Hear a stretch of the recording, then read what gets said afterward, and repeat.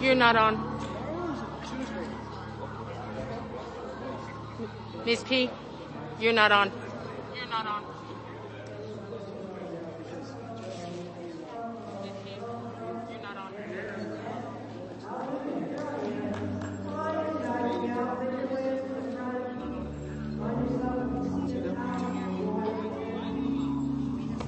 You're not on.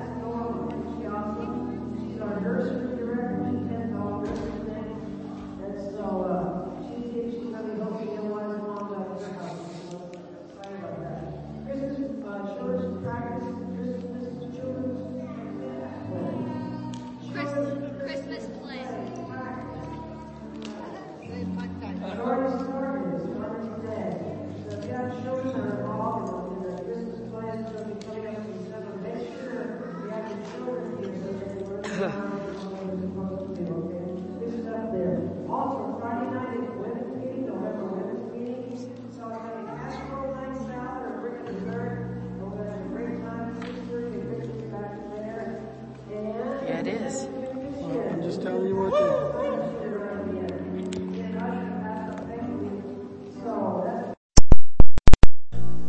21st. So remember, it's a pitch and you bring enough for your family and to share so that we have more enough food, okay? Do that. And then Christmas Came Early party is going to be Sunday night, November the 28th. And so, there will be no PM service that day. And, everybody's supposed to bring a dozen cookies. Drinks will be provided. A gift exchange if you want to. If you're going to participate, adults 15 and up, it's $5 gift, or a child $1 gift. Amen. You're going to have fun at this thing. It's good stuff. Amen. Really good stuff. Okay. Well, guess what time it is? It's happy time. So if you need an envelope for your giving, raise your hand, and one of these very efficient ushers will be more than happy to serve you. You know, that's what ushers do. They serve. They serve us as pastors. They serve you guys as well to make sure that the house of the Lord is run quickly and efficiently. I'm going to read to you, Luke 6:38, Matthew, Mark, Luke 6:38, probably in King James. This is an offering scripture. Luke 6:38. You ready for this? Hallelujah. Jesus said, give. Isn't that wonderful? Give. He didn't say hoard. He didn't say bury it in the backyard in a can. He said, give, and it shall be given unto you. Good measure, pressed down, shaken together, and running over shall men give into your bosom.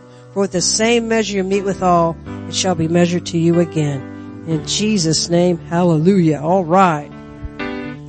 Who wants to say the financial faith confession? Who wants to say it? Come on, Nick. Oh, Athena, come on. All right. There it is right there. If you can't remember it, there you go.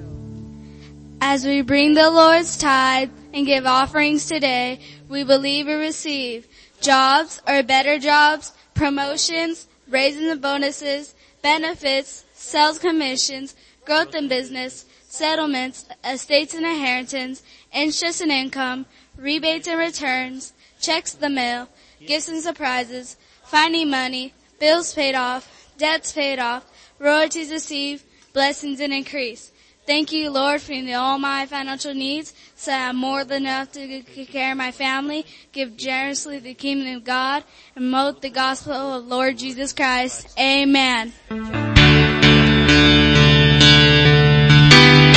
Let's all stand up if we can. Feel free to join us at the altar as we worship.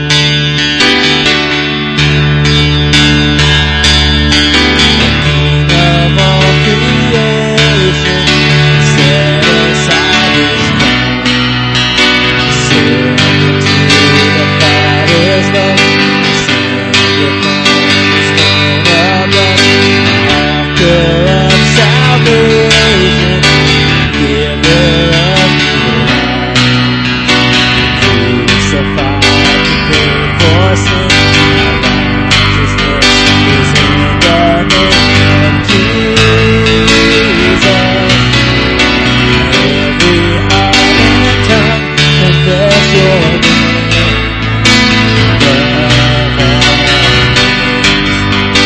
All things of this earth belong to You forever.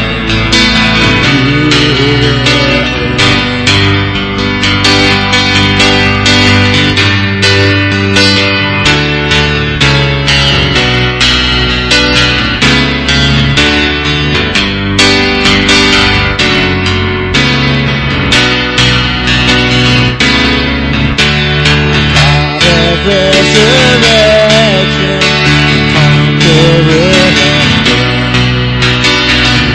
ruler over everything, the Lord of lords, the King of kings is Jesus. Every heart and tongue confess Your name.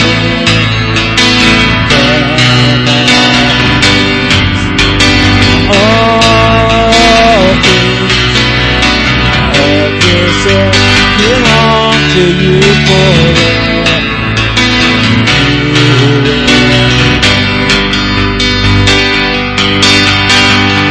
Highly exalted is the name of Jesus Christ. Heaven and earth declare our praise to Jesus Christ. Highly exalted is the name of Jesus Christ. Heaven and earth declare our praise to Jesus. Every heart and tongue confess Your name.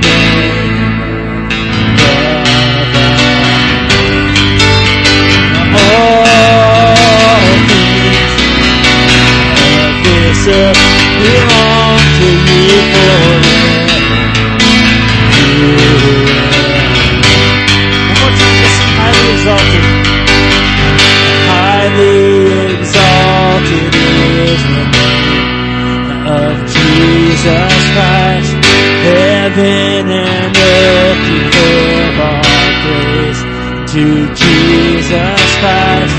Highly exalted is the name of Jesus Christ. Heaven and earth declare our praise to Jesus. Every heart and tongue confess Your name.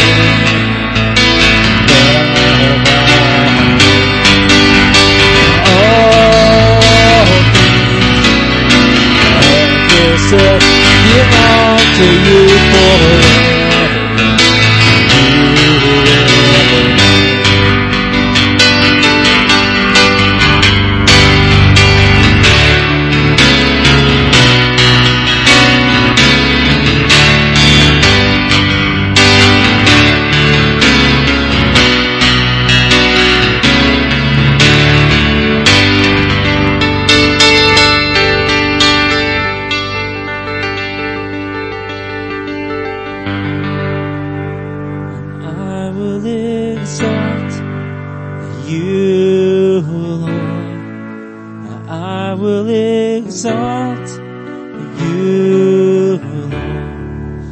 there is no one like you, God. I will exalt you, Lord. I will exalt you, Lord. No other name lifted high. Your presence is all I need. It's all I want, all I seek, and without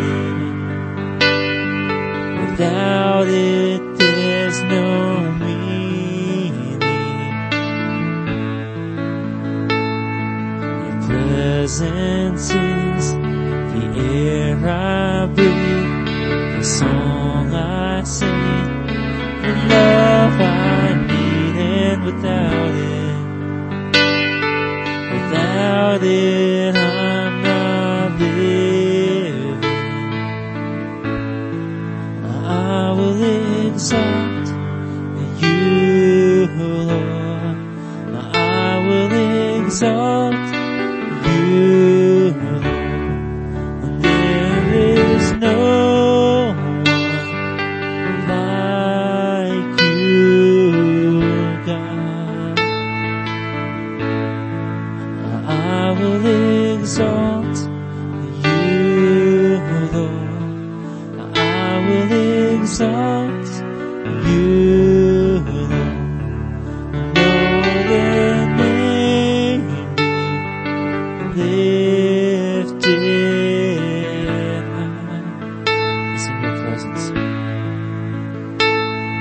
Your presence is all I need. It's all I want, all I seek, and without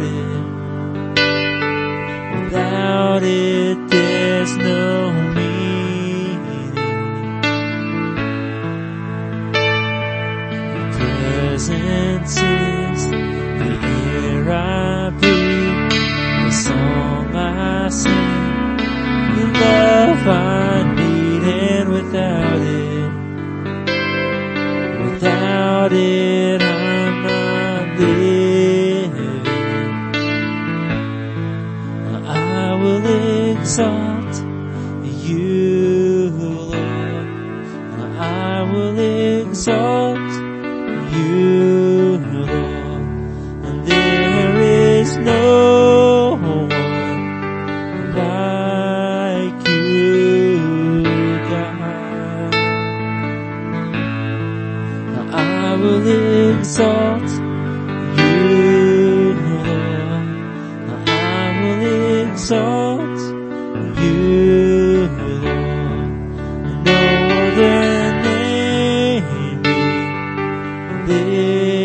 lifted high.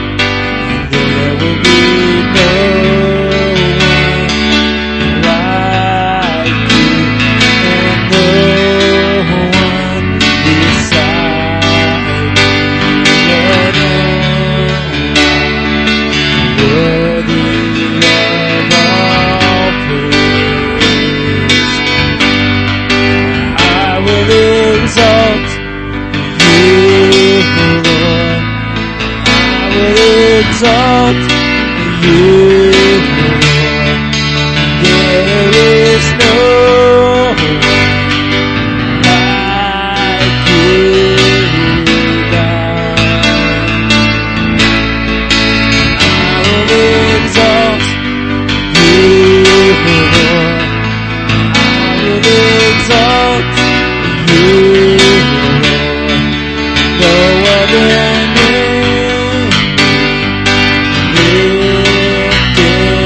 lifted high. There will be no one like you, and no one beside you alone. Worthy of all praise. There will be no one like you, and no one beside you alone. Worthy of all praise. One last time, I will exalt you, Lord. I will exalt you, Lord. There is no one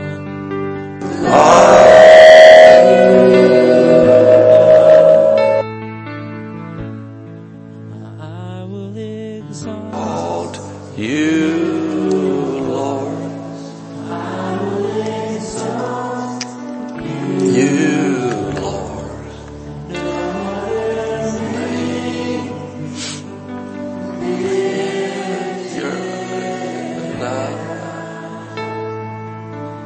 Praise you, Jesus. Praise you, Jesus. Jesus, we just enjoy your presence so much. Father, I know your word says in the Psalms that you inhabit the praises of your people. And Lord, we surely see that come to pass tonight in this service. We sense your presence, Lord, in a real way, in a strong way. And we know that in your presence there's fullness of joy. In your presence there's peace. In your presence nothing else matters, just to be here and to be with you.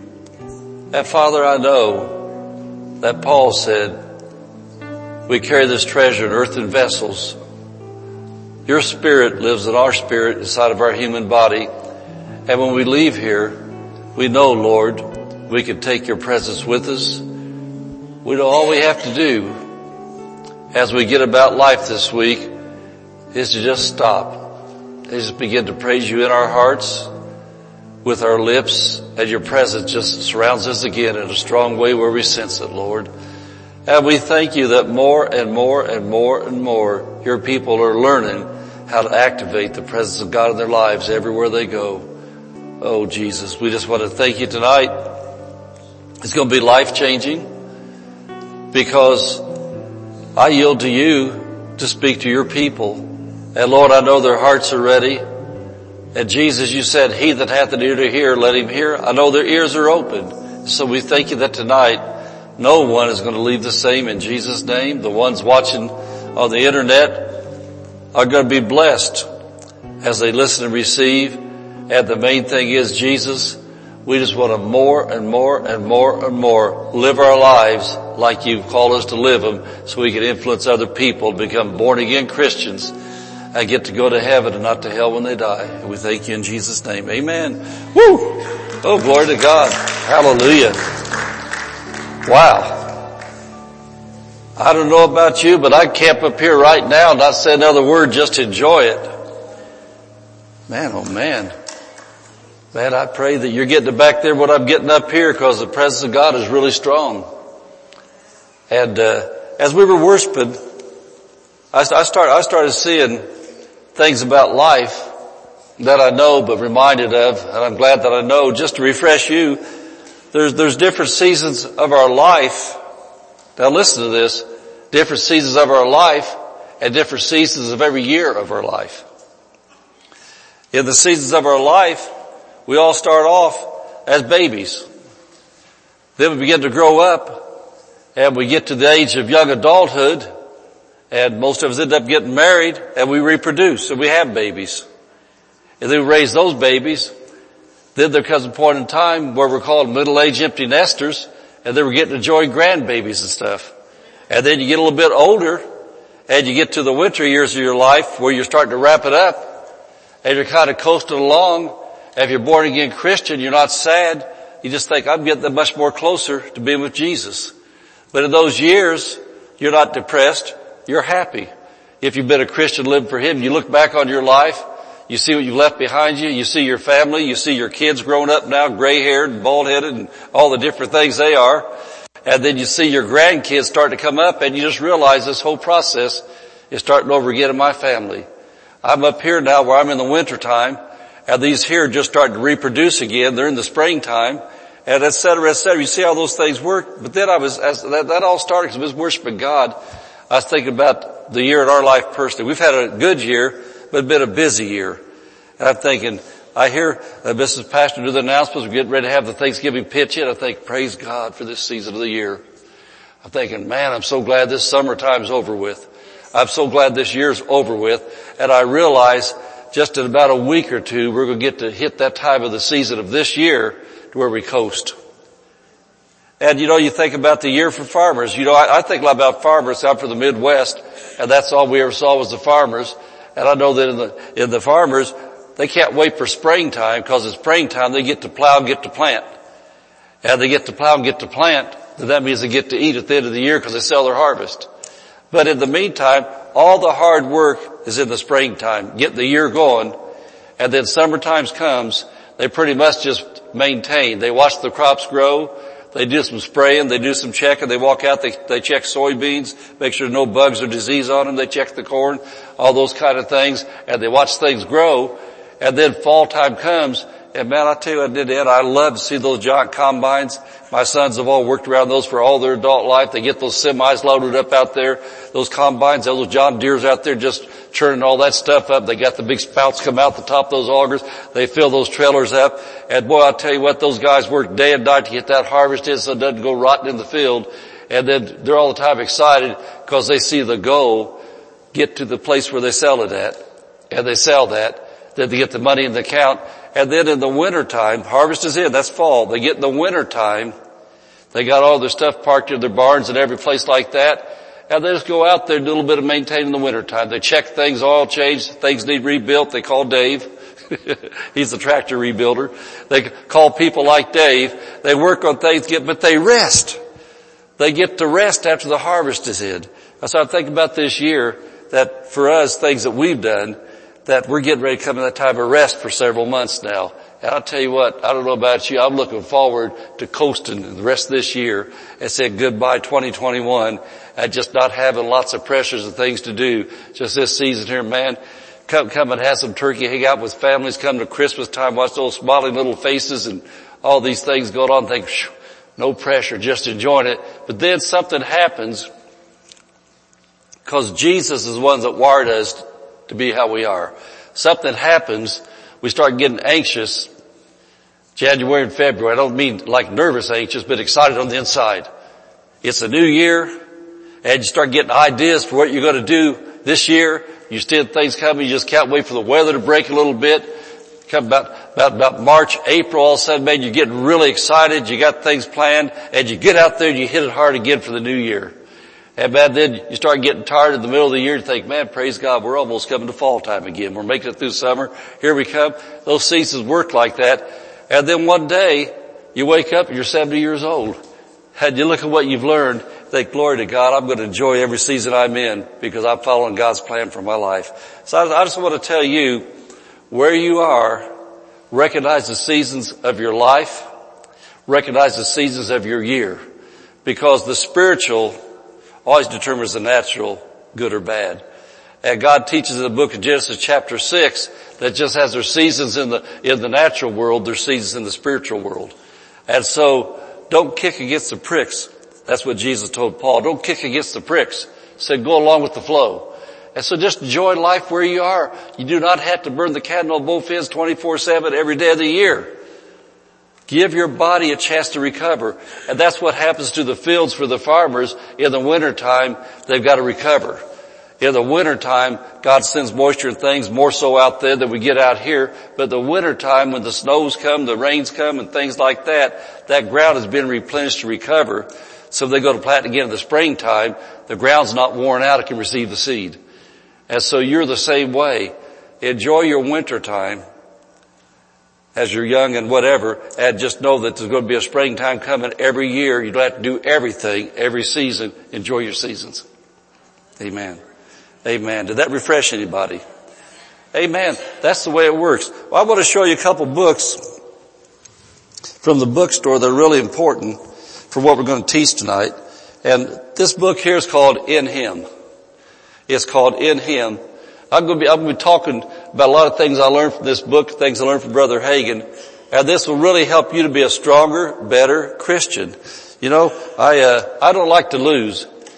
And when we learn who we are in Him, in Christ, and who He is in us, then it's a whole lot easier to win and not lose.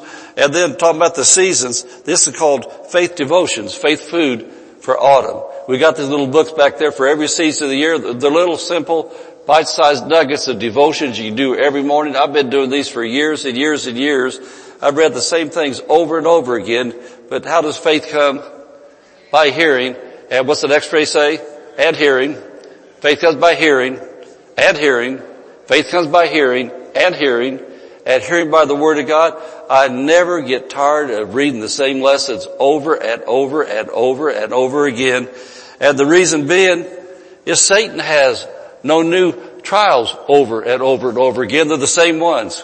He brings the same things over and over and over and over again. So why not study the same lessons over and over and over and over again? So when he comes, tries his attacks, you're not caught off guard. You are saying, well, wait a minute. I just read that yesterday morning in my devotion. I know exactly what to do. Amen. And so anyway, I want you to open up to Hebrews chapter 11, verse 6. Hebrews 11, verse 6.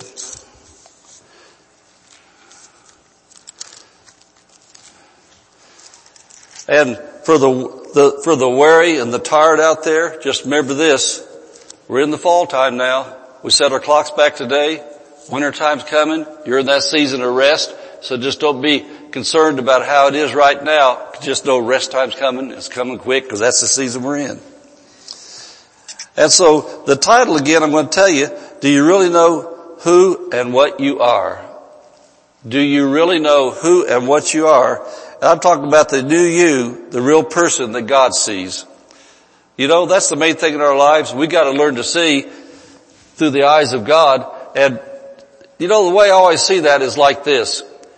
I've got things that I can see, but for close-up things, I see a whole lot better through glasses. They change my vision, what I'm seeing.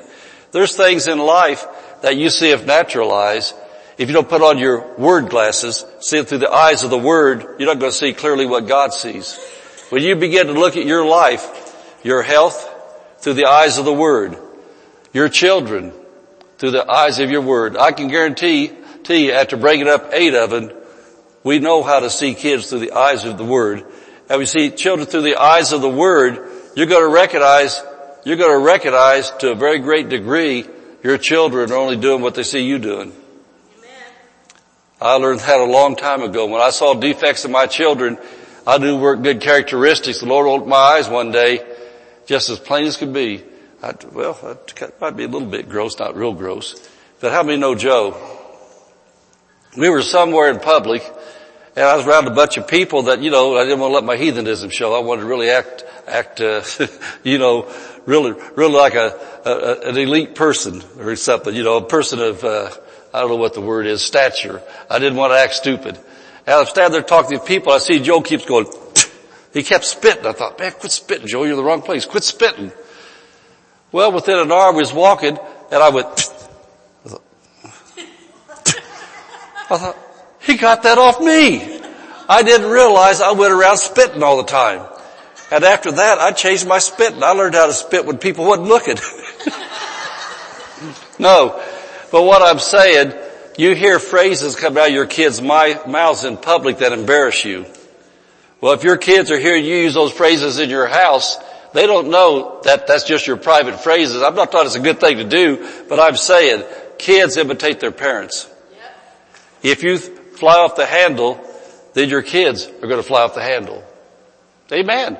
And so, anyway, that's some of the things you begin to learn in life. And so we need to begin to see our children through the eyes of what God says.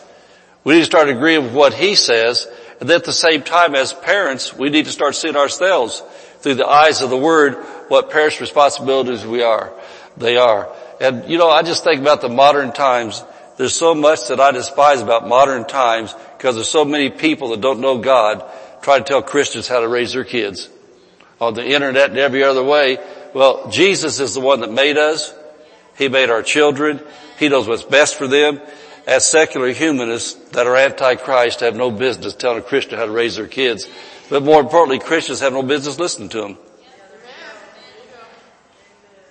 Amen. That amazes me when I get up here and start to teach this lesson. All that kind of stuff comes out. But Jesus knows who's listening, what they need to hear.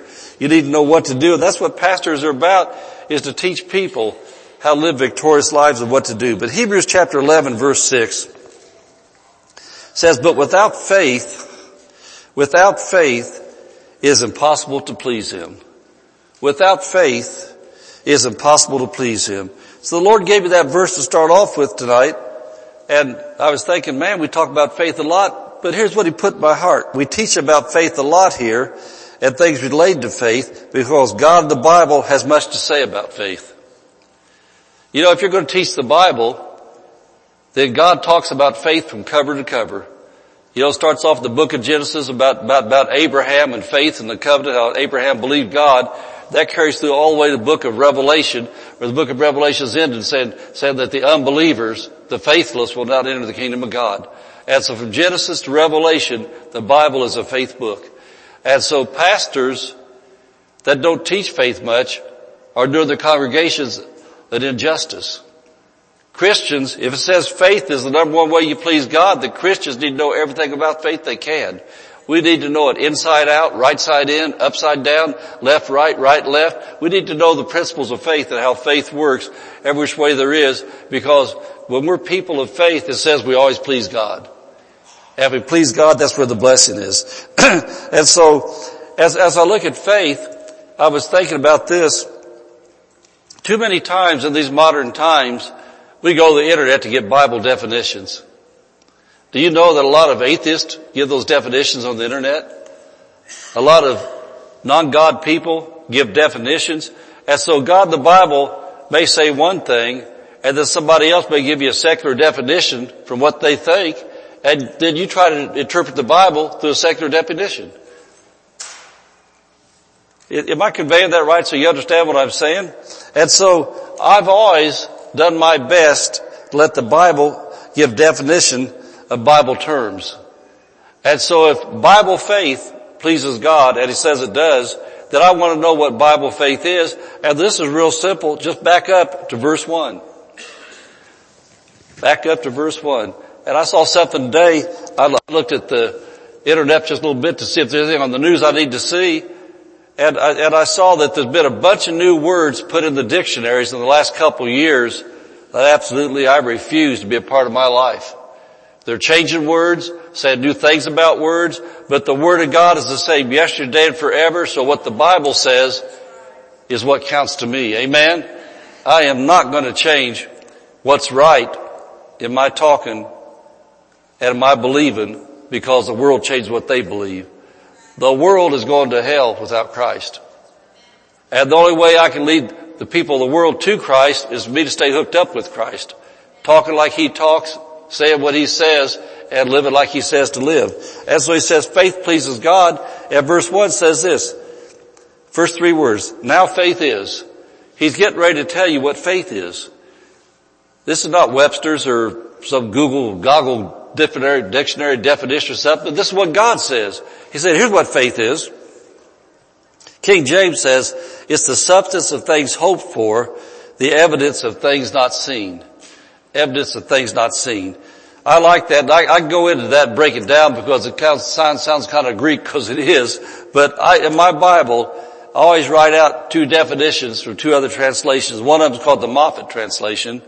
Another one's the Amplified Bible. Now here's what Moffat says that is from Greek in words you can understand. He says faith means, now get this, this helps me to understand the kind of faith that pleases God, the kind of faith God honors, the kind of faith God blesses. Faith means we are confident of what we hope for, convinced of what we do not see.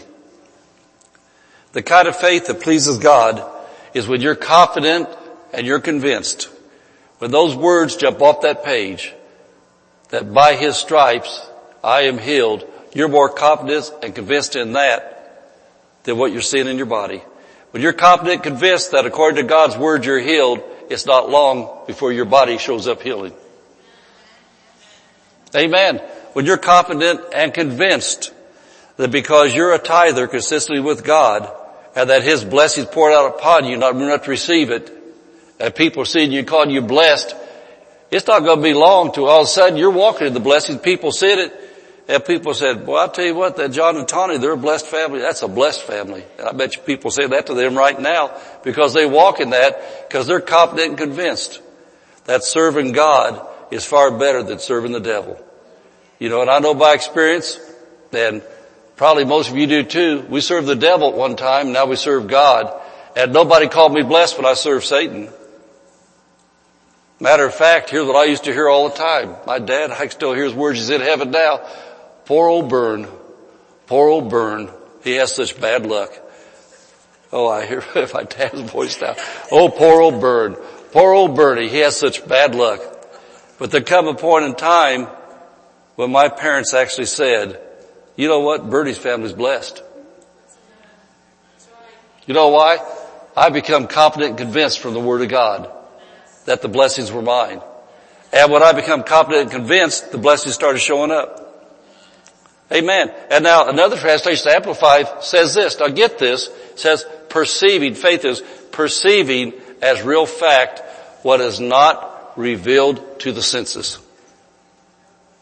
Perceiving as real fact what is not revealed to the senses. And that's where the King James says the evidence of things not seen.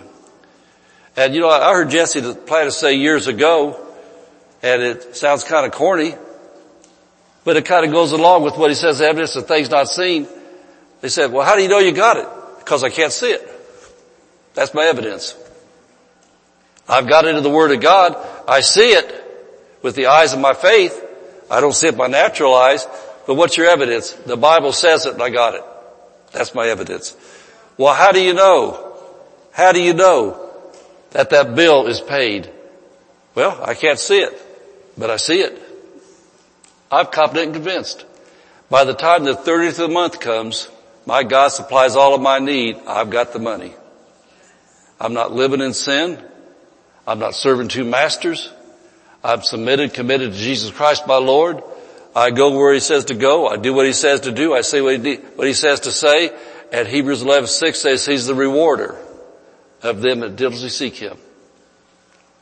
And that verse 6 there, Hebrews 11:6, that diligent means busy, painstaking effort. That means you're a serious Christian. You lay your life down for the brethren. You do what God says for you to do. You obey what He says to do. That's called being a disciple. When you live that way, then you can be confident of what you hope for, convinced of what you do not see.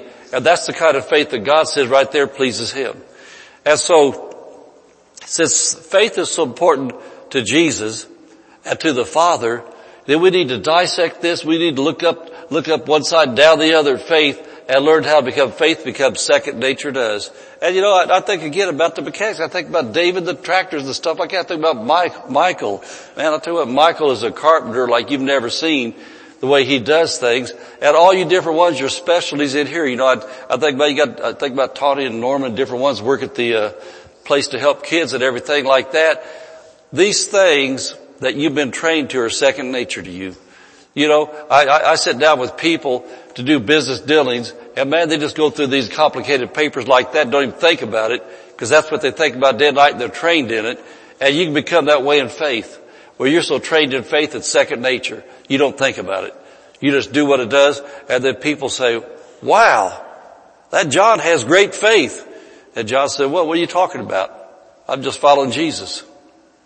And see, I want to tell you, when you're a faith person, you're not even conscious that is faith. It's your life, because you become interwoven in your spirit with the Word of God, the Holy Spirit, and all you do is what you know to do. You don't even have to think about it. You unconsciously just do what the Bible says. When you see things happening unconsciously, you respond with what the Bible says to do. And when you live that way, you're living a lifestyle of faith. And verse 6 of Hebrews chapter 11 says you're pleasing God. And I'll tell you what, I love to live a life of pleasing Jesus every day. I like being blessed. I like being healed. I like knowing that if my family gets in trouble, we're coming out of it quick. Amen?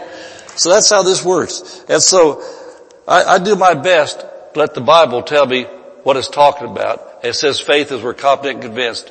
And so when you're going through a situation, if you're not confident and convinced yet how it's going to turn out, well, verse 1, Hebrews 11 says, it's the substance of things hoped for. You gotta have hope first. Hope is not faith. Hope tells you what you can have. Faith tells you you've got it. And so first of all, when you're in situations in life, you gotta go from fear and doubt and unbelief to get to the level of hope. And you get to hope, then all of a sudden you're not afraid anymore you're going to lose everything or whatever's going on, but you got hope that I can make this.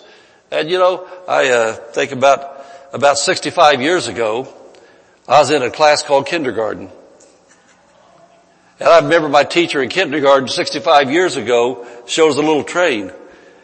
And a little train went up a hill, and the train was going, I think I can, I think I can, I think I can. Anybody ever have the little train story out here?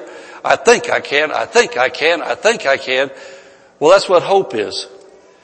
Whatever's going on, whether it's a new job, whatever it is, you gotta get the place where you say, I think I can, I think I can, I think I can. And then you gotta get the place to where you're blowing your whistle. Woo! I know I can.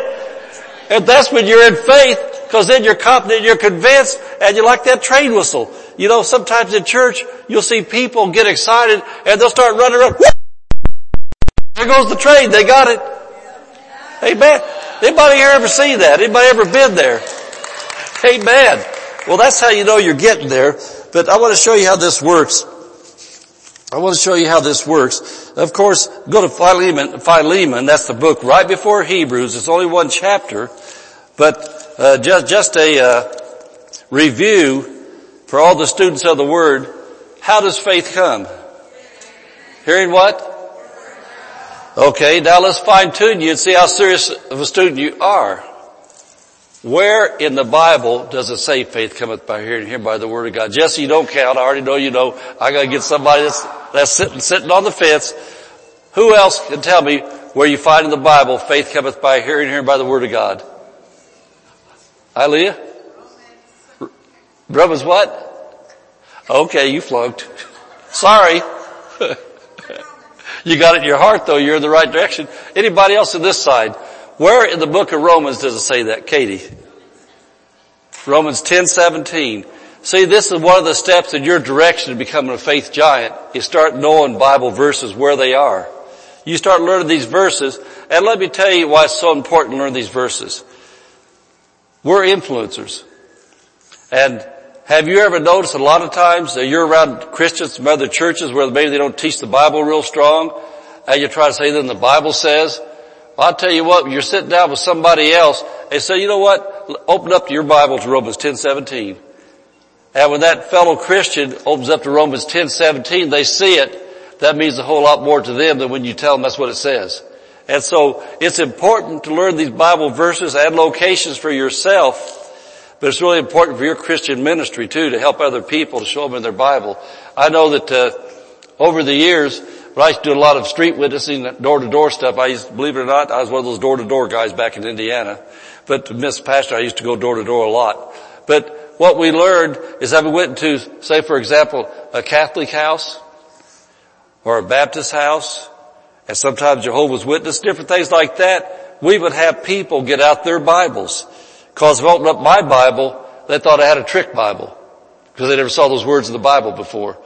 But I'd say to the Baptist grandma, I'd say, hey, do you have your Bible here? So they pull out their big 1611 King James.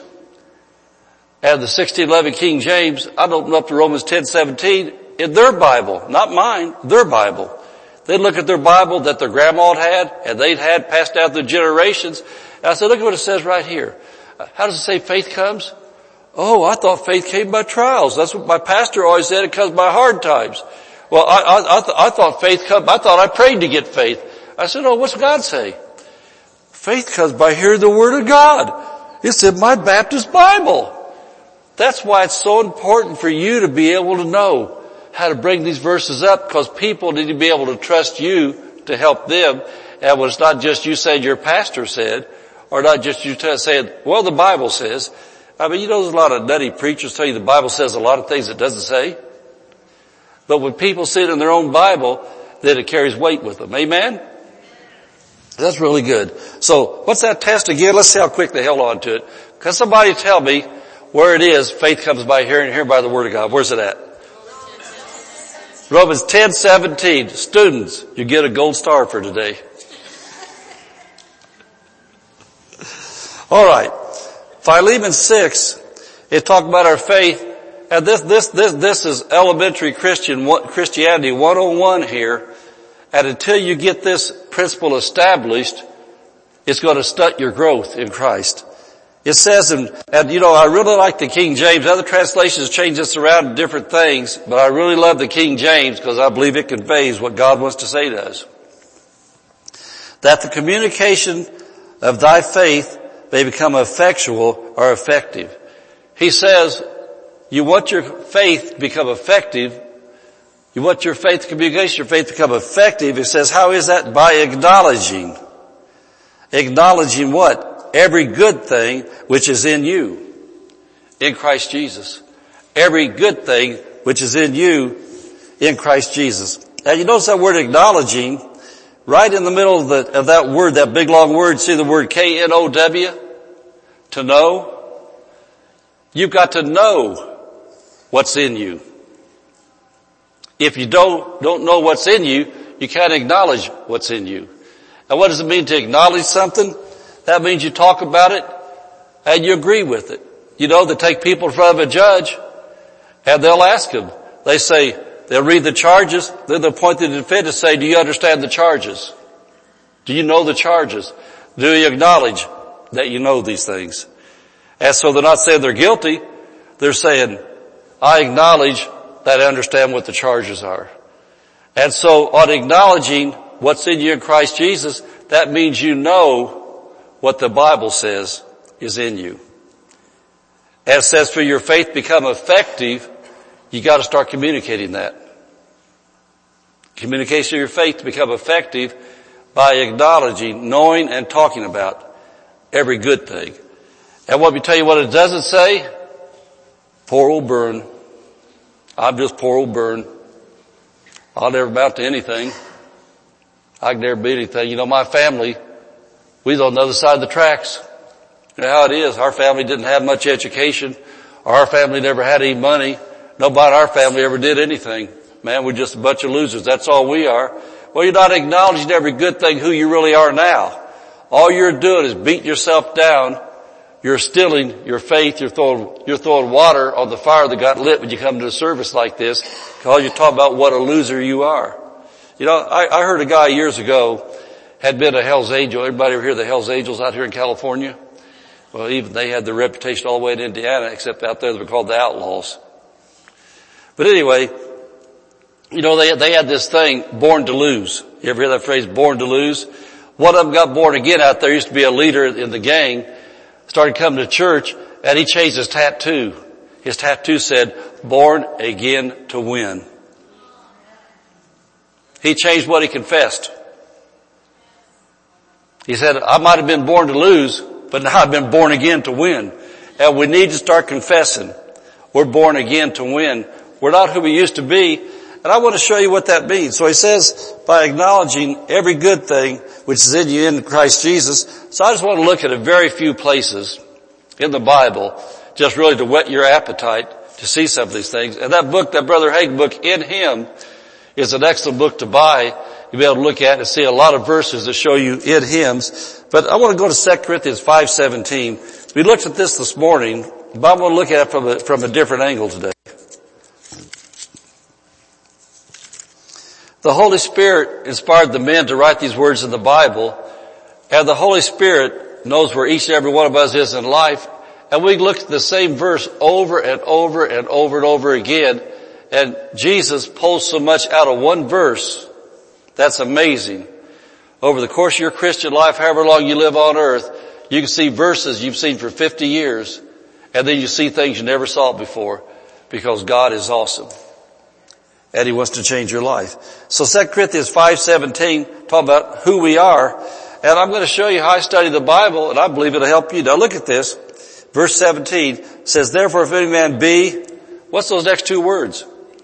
In Christ. And that's what we're talking about, acknowledging who we are in Christ.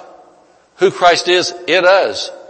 What we can do because Christ is in us, and we're in Christ. What we can have because Christ is in us. Everything that belongs to us, because we're in Christ, belongs to us, but you gotta acknowledge it.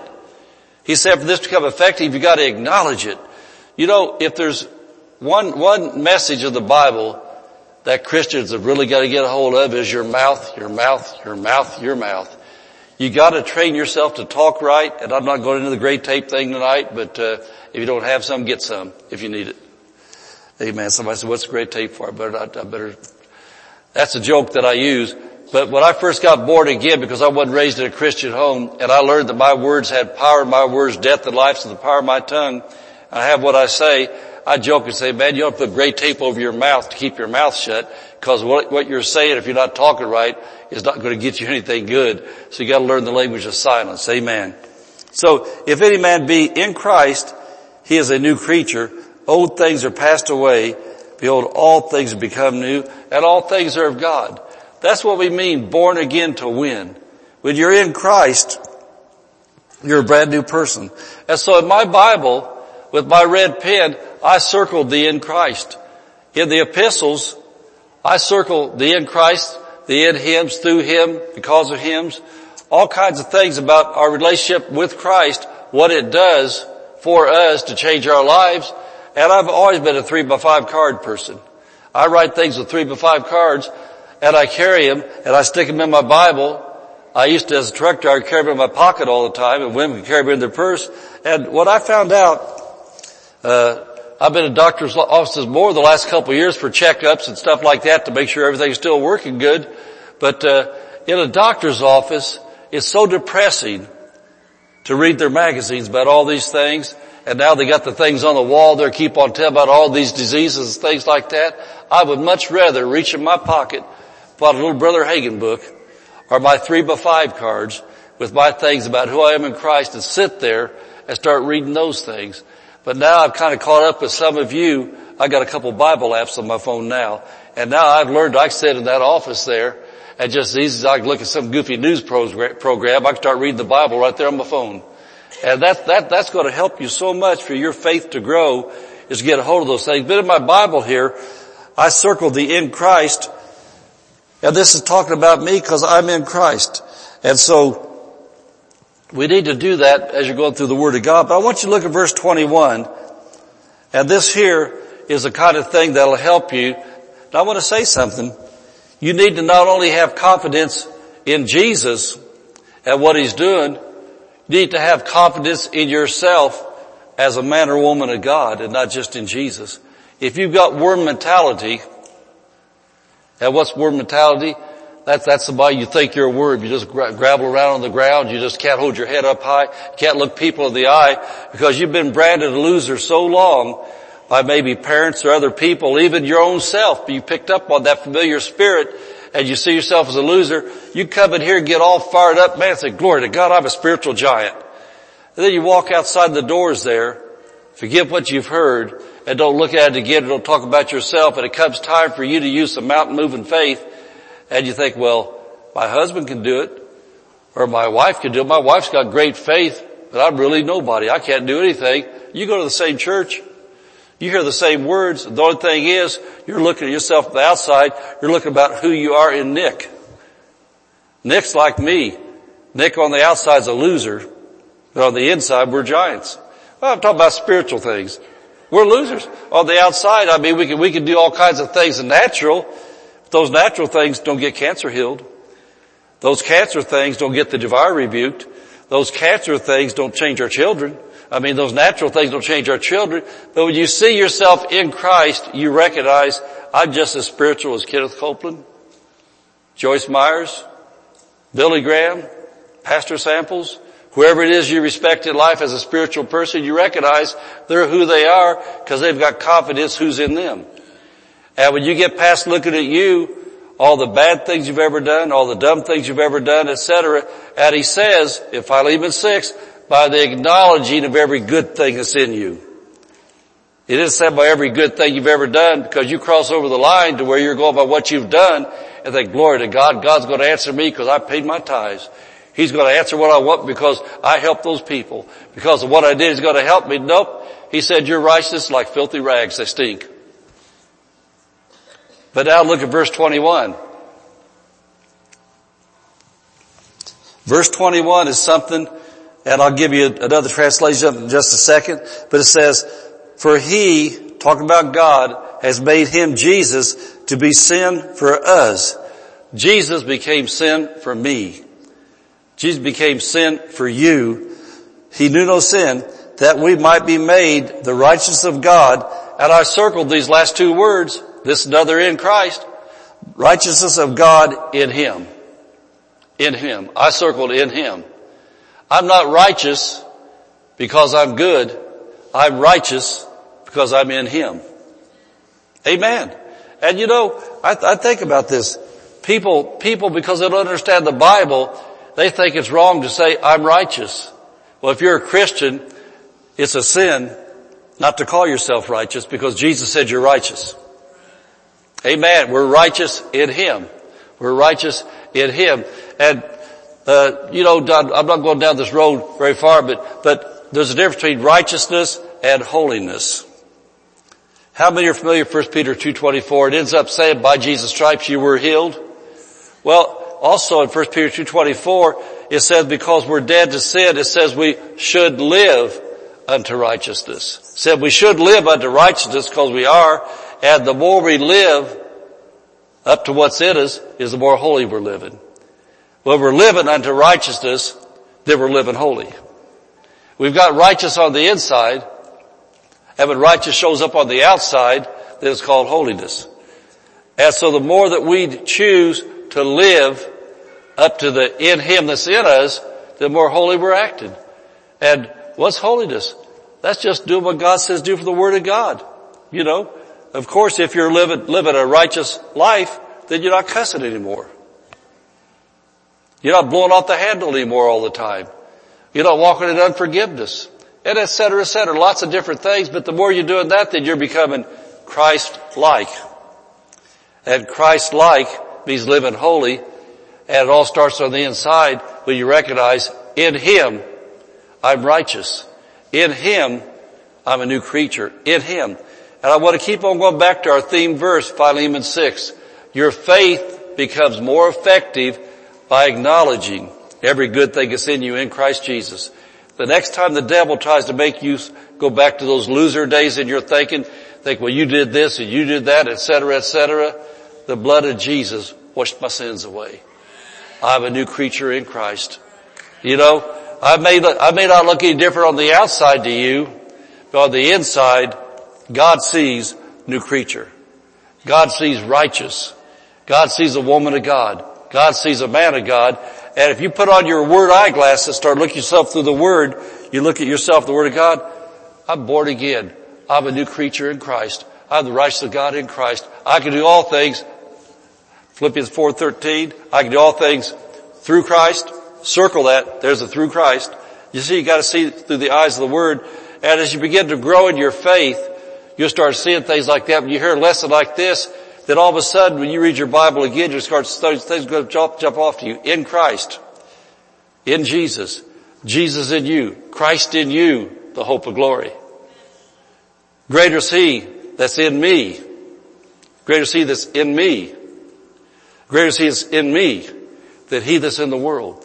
And when you put those eyeglasses on, and you come into situations in life, and you look at through those eyeglasses of the Word of God, you got eyes glasses on, seeing what God sees, you go into a situation, and all you're thinking is, greater is he that's in me than he that's in the world.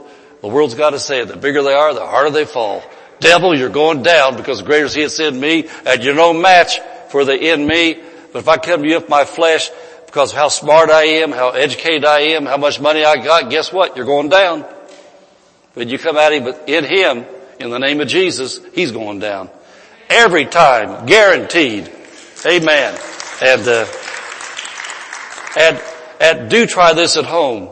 This is not done by professionals. This is done by born again Christians who know who they are. So you can do this one at home. Amen. Amen. Amen. So verse 21 of the Living Bible says this. I love this. I love verse 21 in the Living Bible says this. For God took the sinless Christ and poured into him our sins. Then in exchange, he poured God's goodness into us. Oh, praise God for that great exchange. There's a great exchange took place. On January the 30th, 1980, in downtown Indianapolis, I was making a delivery at a place. I realized, I'd been going to church seeking God. I realized all of a sudden that Jesus was real. And right inside of that place, all of a sudden I raised up my hands. And I said, Jesus, I know you're real now. Come into my life. I was in a place with people, but all of a sudden become real to me. I said, Jesus, I know you're real. Come into my life. I'll do whatever you want me to do with my life. Whatever you want me to be, I'll be, Jesus. I need you. Come into my life. And you know what happened right then? God took all my sins, and I just said like Jesus, poured everything, my ugliness on the inside, my dead man on the inside, poured it into Christ. Then all of a sudden it says, then in exchange, all of him come into me. I tell you what, from that day, this life has never been the change. You know why? Because that day, if a man be in Christ, he's a new creature. There was a baby of God born right there in that office. Called the new birth. I was born again. And when I become born again, I tell you what, I started studying my Bible the best I could. I listened to Christian radio when I was driving my truck down the road because I found out about Christian radio. I never knew it existed because I wasn't a Christian before. All I knew was hillbilly music, man. I could drink beer with Hank Williams' Ghost. How lonesome I could cry. And just all those hillbilly blues singing dead songs, I could sing those. But all of a sudden, I turned that radio on that truck after I was a Christian, and I heard Faith Seminar of the Air. And I started hearing faith preaching. And I went to a Pentecostal church. I started praying. I said, Lord, is there anybody that's a pastor that teaches like this man? And it wasn't long, the Lord showed me a church where they had a faith pastor. And that's what we are here as faith people. I got into that church, and boy, I tell you what, my pastor had 2 classes on Sunday morning, had a service in a class. I was there bright and early. He had his Wednesday night lesson teaching what we're doing now. He had Saturday morning's men's meeting. Every Saturday morning he had his men's meeting, no donuts, no coffee, no frills. He just sit down in a chair. We had a little storefront building he was renting. We'd come in there with these chairs, and the men would come in, and we'd sit there at his feet like at the feet of Jesus. He'd pull out his Bible every Saturday morning from about 8 o'clock to 9 o'clock, 9:30. I want to say again, we had no donuts or coffee. I did not get enticed in there for that. I was a new creature in Christ. I had 2 daughters already, and I didn't know how to be a parent. I didn't know how to do things right because my parents weren't Christians. I came in there every Saturday morning, and I could not wait till Sunday morning to get this routine going again. All I did was just made the cycle, sitting at his feet, reading those things, hearing those things, and that's what helped me to grow. And I'm telling you, the things that I'm teaching you, I've learned off of people like that. I want to keep on saying, Philemon 6 to you, get this, that communication of your faith becomes effective is by you. You, point at you. Say me. Acknowledging, talking about every good thing that Jesus is and is doing in me. And I'll say this to you, say you, quit bad-mouthing yourself. You're not a loser. You're born again to win. The same Holy Spirit that Jesus had, you have. The same Holy Spirit that worked through Paul and the apostles works through me. Amen. You start saying those things, I'll tell you what, you are not going to be afraid to pray. You're going to be out in public and you're going to be with some other Christians. They're going to look up at you and they're going to say, Tawny, you want to pray over the food?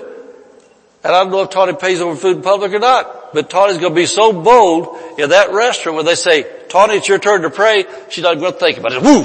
Going to come booming out. It's going to think, glory to God. Woo! I can do it. Amen. By the knowledge of every good thing which is in you in Christ Jesus. And I want you to look at Romans 5:5. How many are so glad to know that Jesus took all of your ugly and gave you all of His good? Man, and you know, the purpose of looking at these verses is that you've got to have confidence that God will use you. It's good to hear these verses, know these verses, but we don't go home with you. You go home with you. We don't go to work with you. You go to work with you. We don't get out in those troubled situations in life. You get out there. And so we can't pray for you out there, but you can take authority over things out there if you got confidence in who's in you. Amen. You know what? Philippians 4:13 isn't just a Sunday school verse. I can do all things through Christ which strengthens me. And I don't know about you personally, but for driving 18-wheelers for 28 years, I have to watch out to get on the road out there in my car. Because I get out there, I get frustrated. All of a sudden, I tell Mrs. Pastor, I said, man, I got to shift into truck driver mode because we got to get there. I said, man, I could do some stuff. I don't drive wild and reckless, but I get into that mode. I know how to drive aggressive without being reckless. But sometimes it gets kind of frustrating. And so I have to say, I can do all things through Christ which strengthens me. I'm backing off. Amen. And you've got to recognize that you need to tap into that inner power that's in you. And it's not some inner power like these different people do in these self-help groups. The inner power is the Holy Ghost. But you got to tap into that and have confidence that you can do that. And so Romans 5:5 says this. I want you to look at the last part of the verse. The love of God is shed abroad in our hearts by the Holy Ghost, which is given unto us. The love of God. That is acknowledgement of a good thing that's in you. The love of God is in you. And I want to say this. We've learned this by experience so many times. Do you know that faith is in your heart, not your head? Your head needs renewed. Your mind needs renewed. The same way the love of God works is how faith works. Love is in your heart, not your head. You cannot forgive people that wronged you with your head. You can't have faith to move mountains with your head. You reach into the inside of your spirit where the Holy Ghost is and you pull faith out for healing, finances, moving mountains in situations. It's the same way for love. I remember the one case there that I always think about. We was going door to door in Noblesville, Indiana. We had a ministry called Laborers of the Harvest Ministry. I remember our theme verse was Colossians 1:28, Living Bible. And what we operated by was, that verse says, so everywhere we go, we talk about Christ to all who will listen. Knocked on a lady's door, and we were going to minister to her as she needed healing for, I can't remember what it was. Was she a blind lady, or was that, we had a lot of blind ones in that season. But anyway, the lady, Mrs. Pastor, went to pray for her, and Mrs. Pastor said, you've got unforgiveness against somebody that's blocking your faith. God wants to move in your life, but He can't because you got unforgiveness. The woman started crying, and she said, my daughter-in-law murdered my son. That's kind of hard to forgive from your head. What did Jesus do on the cross when they was murdering Him? Father, forgive them, for they know not what they do. Jesus lived in an earth suit and a physical body just like us. He was pierced, He was beaten, He was crushed, and His head could not tell, out of His head, He couldn't say that. From His heart, He said, forgive them. So Mrs. Pastor told this lady, she said, I know you can't forgive him from your head, but in your heart where Jesus lives, look down there. Can Jesus forgive this lady that killed your son? See how Jesus can. Mrs. Pastor said, well, Jesus lives in your heart. His love's down there. Close your eyes and listen to your heart. And then with me pray this prayer, if you can pray this and mean it. And so she held hands with him and prayed, Father, I forgive my daughter-in-law for what she did. Man, I'll tell you what, that's just a tearjerker. I just feel the Spirit of God on that even now for something that's serious. But we know the things we know about life and eternity and everything else like that. We gotta begin to live in our heart and not our head. You know, there's people that have wronged a lot of you in life at different times like that. You're holding on to things with your head. But this says the love of God's in your heart. And so why did I say this? You've got to start saying out loud, acknowledging, I've got the love of God in my heart by the Holy Ghost. I have the Holy Ghost in my heart. I've got the love of God in my heart. It's not my head, it's in my heart. Matter of fact, years ago, I wrote on a 3x5 card those very words. I wrote that down, and I read that every day until it became real to me. I love from my heart, not my head. That changes your life forever. What are you doing? You're acknowledging every good thing that's in you in Christ Jesus. One more verse I want to give you before we get out of here. I want you to look at Galatians 2:20.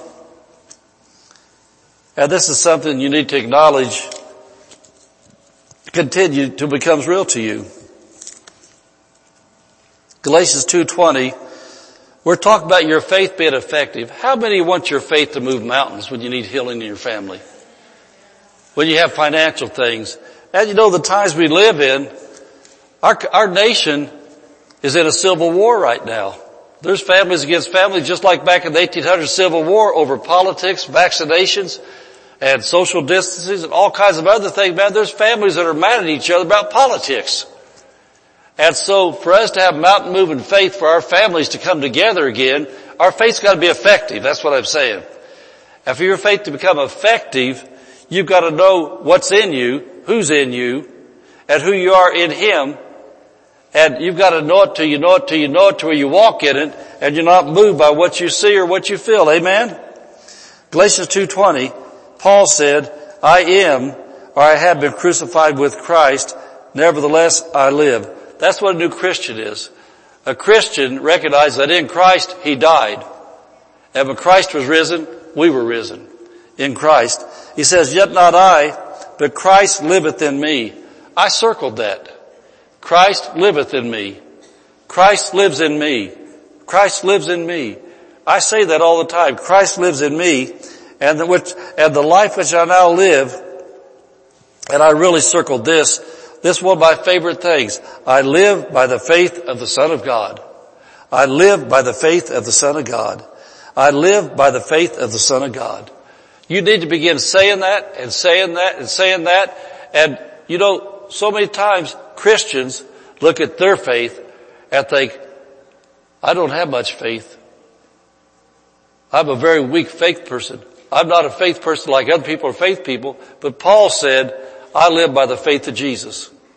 I let His faith in me do things.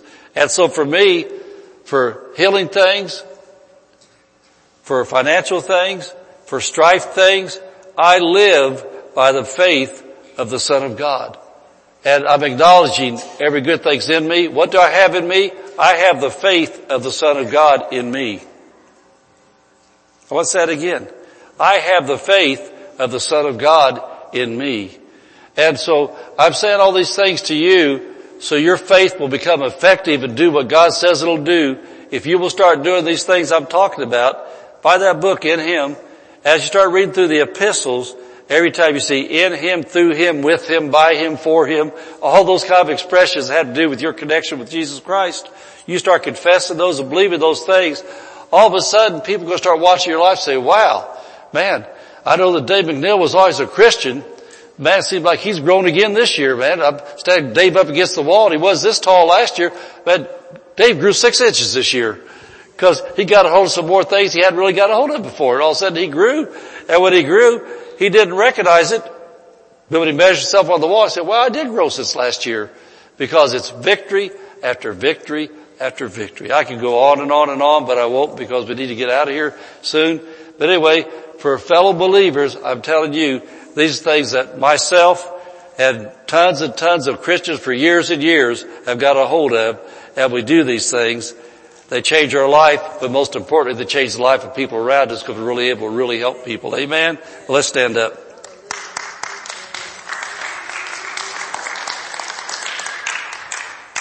Amen, amen. Where's Josh?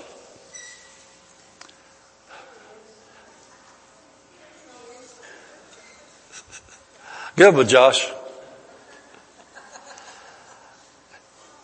I'll tell you what, I'll never forget, we was in the delivery room.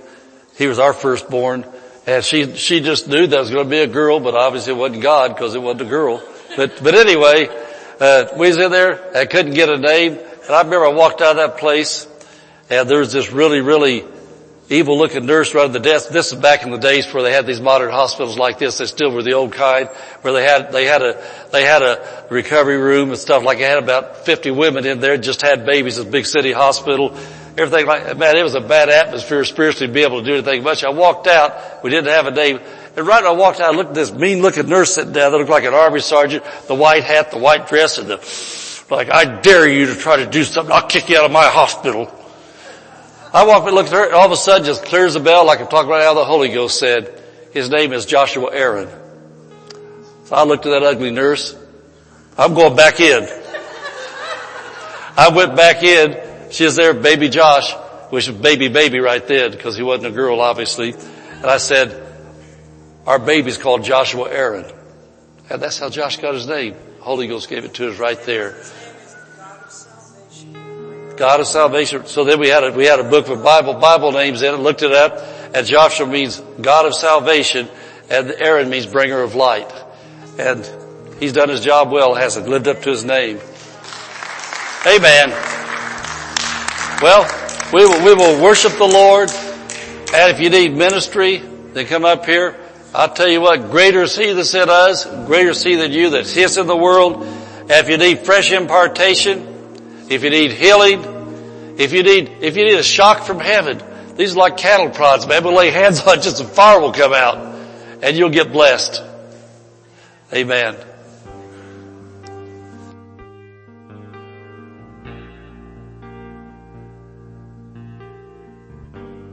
I'm forgiven because you were forsaken.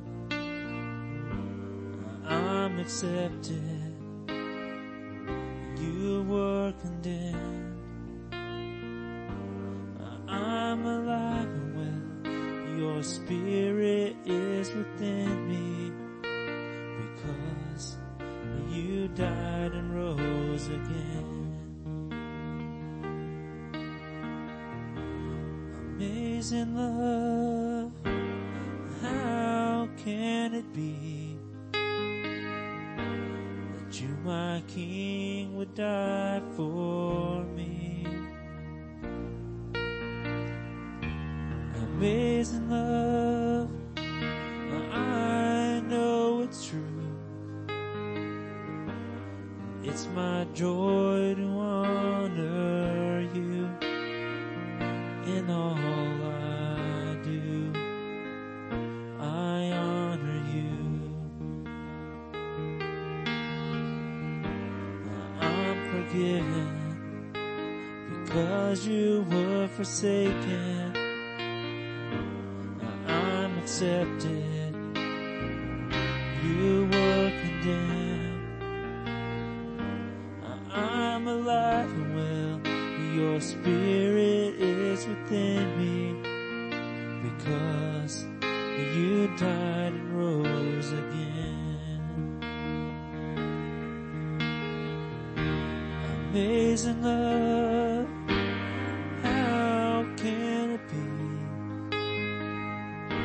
that you, my King, would die for me? Amazing love, I know it's true, and it's my joy to honor you. Amazing love, how can it be that you, my King, would die for me?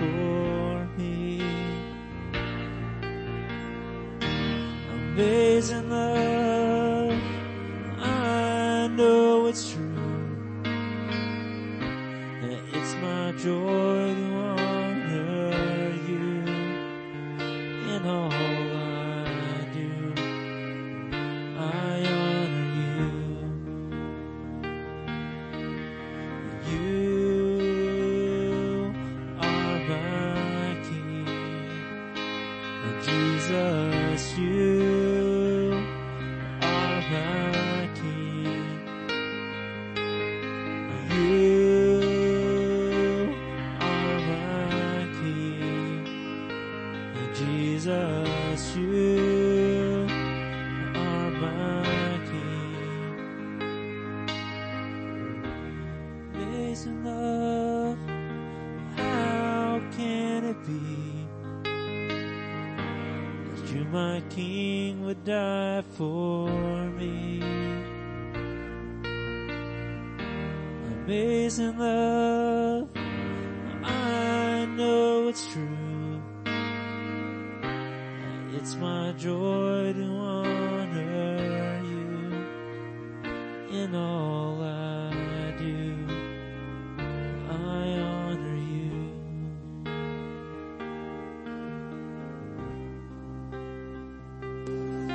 In all I do to honor you. I don't think I did too bad, Josh. Well, I can do all things through Christ which strengthens me. I can even carry a tune in a bucket. I don't know how well I sing. Are we ready? Barstow Faith Confession coming.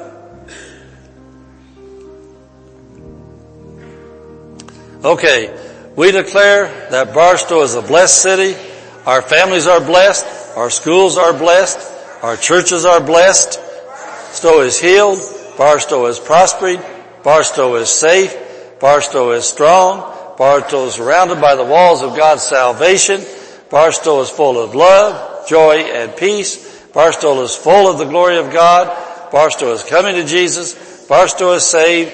In Jesus' name, amen. Go get them, team!